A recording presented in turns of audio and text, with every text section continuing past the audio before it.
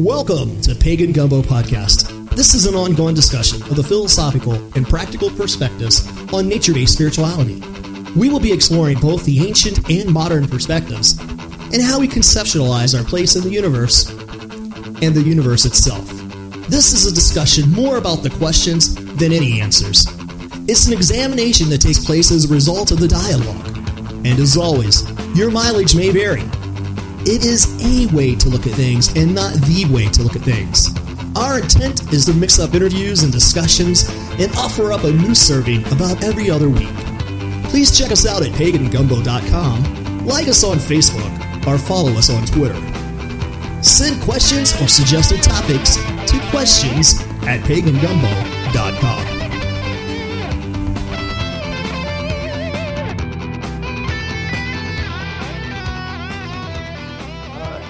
Better Know a Rune live.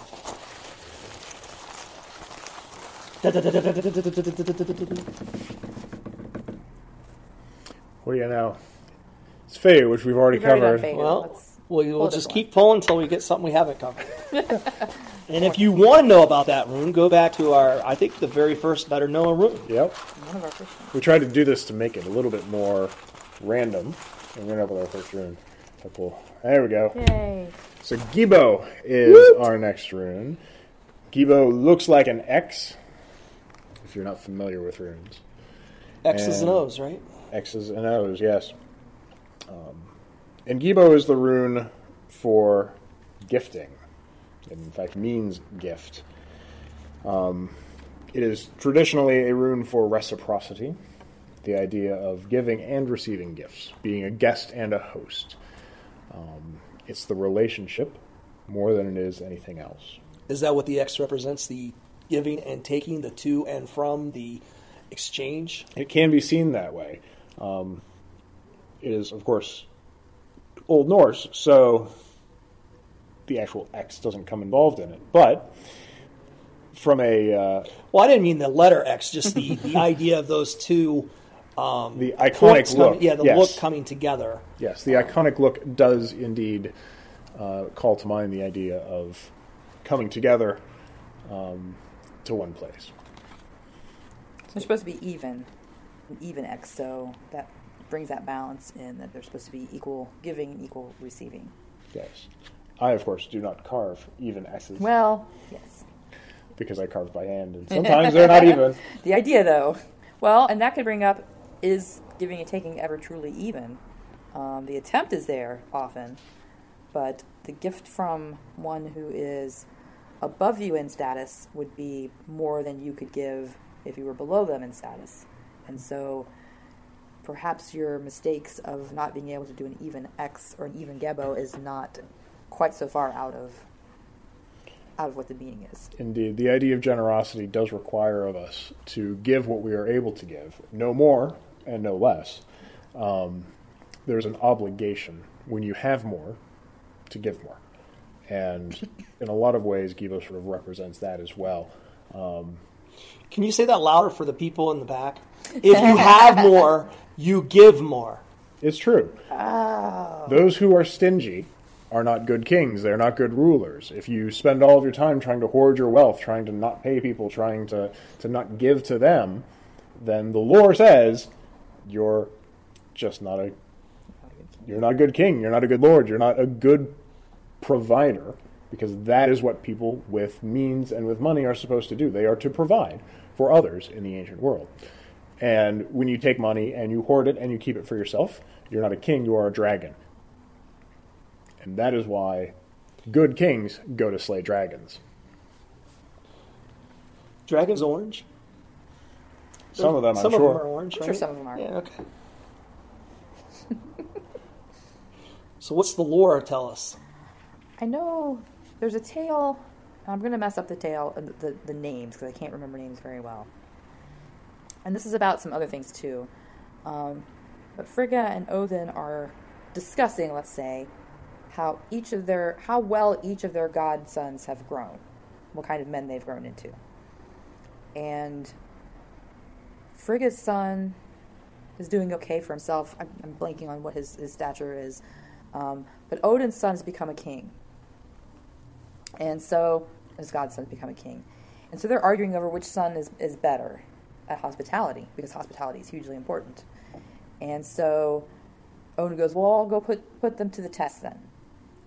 And so he disguises himself as a beggar and heads to the king's, his godson's castle, or whatever. And now Frigga doesn't want to lose a bet. And so she sends word ahead of Odin that there's going to be a very powerful sorcerer that's going to come, and that he's going to test them. And so they are not to treat him, I'm blanking on the specifics, but basically just saying, hey, you're not supposed to treat him very well when he gets here. He's a very powerful sorcerer, which is in fact not true, or which is in fact true. He is a very powerful sorcerer, so she's not being deceitful in that respect. But she sends word ahead that he should not be trusted. To both of the sons, or just to the king that Odin's going to visit. So the king says, oh, okay, got it. Odin gets there in disguise, doesn't give his real name, refuses to give his name at all. He asks for hospitality, he asks for food and water and lodging. And the king says, no, not until you give me your name. And there's some arguing, goes back and forth, and he eventually ties him, is it in between two fires? I think so. He ties him up in a very uncomfortable way and says he's not going to let go of him until he gives his name, which is a huge breach of hospitality.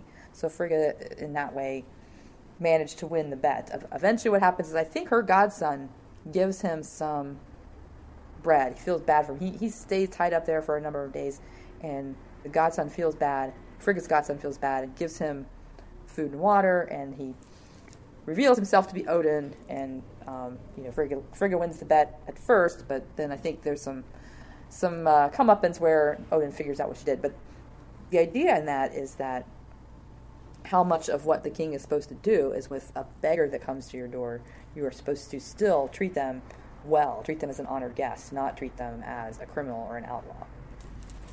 Indeed. And honestly, anyone who shows up at your door and refuses to say what their name is, especially if they're wearing a big floppy hat down over an eye, it's probably Odin. So treat them well. Yes. But there's stories like that in a lot of other cultures of beggars wandering around who are gods in disguise, testing mortals to make sure that they're within the bounds of hospitality. I thought there was a Jewish one about Yahweh doing that, but I'm not sure, and I can't ever find it to prove my point about that being a very important part of tribal society at that level. Yeah. I think that at the end of the day, the work that we do and the way that we interact with people is what's really important. And Gibo is a rune about that kind of interaction. When the cosmos is in harmony, when you're doing everything you're supposed to do, you receive back more than you can give in many ways. And I think that's really what Gibo is about. When you give the proper amount, the right amount, you will receive back the right amount for you. And I know we said earlier that maybe you can't give as much to a king as a king can give to you, but when a king gives to all, then suddenly that king has an army. That king has people to pay taxes. That king has people to keep him propped up as well. Right. Mm-hmm. So everyone does benefit in that system. Mm-hmm. There's an ancient philosopher who says the love you get is equal to the love you give. The love you make is equal to the love you take? Are you quoting Maybe that's it. Yeah. Really ancient, eh? Really ancient. Well, getting to be.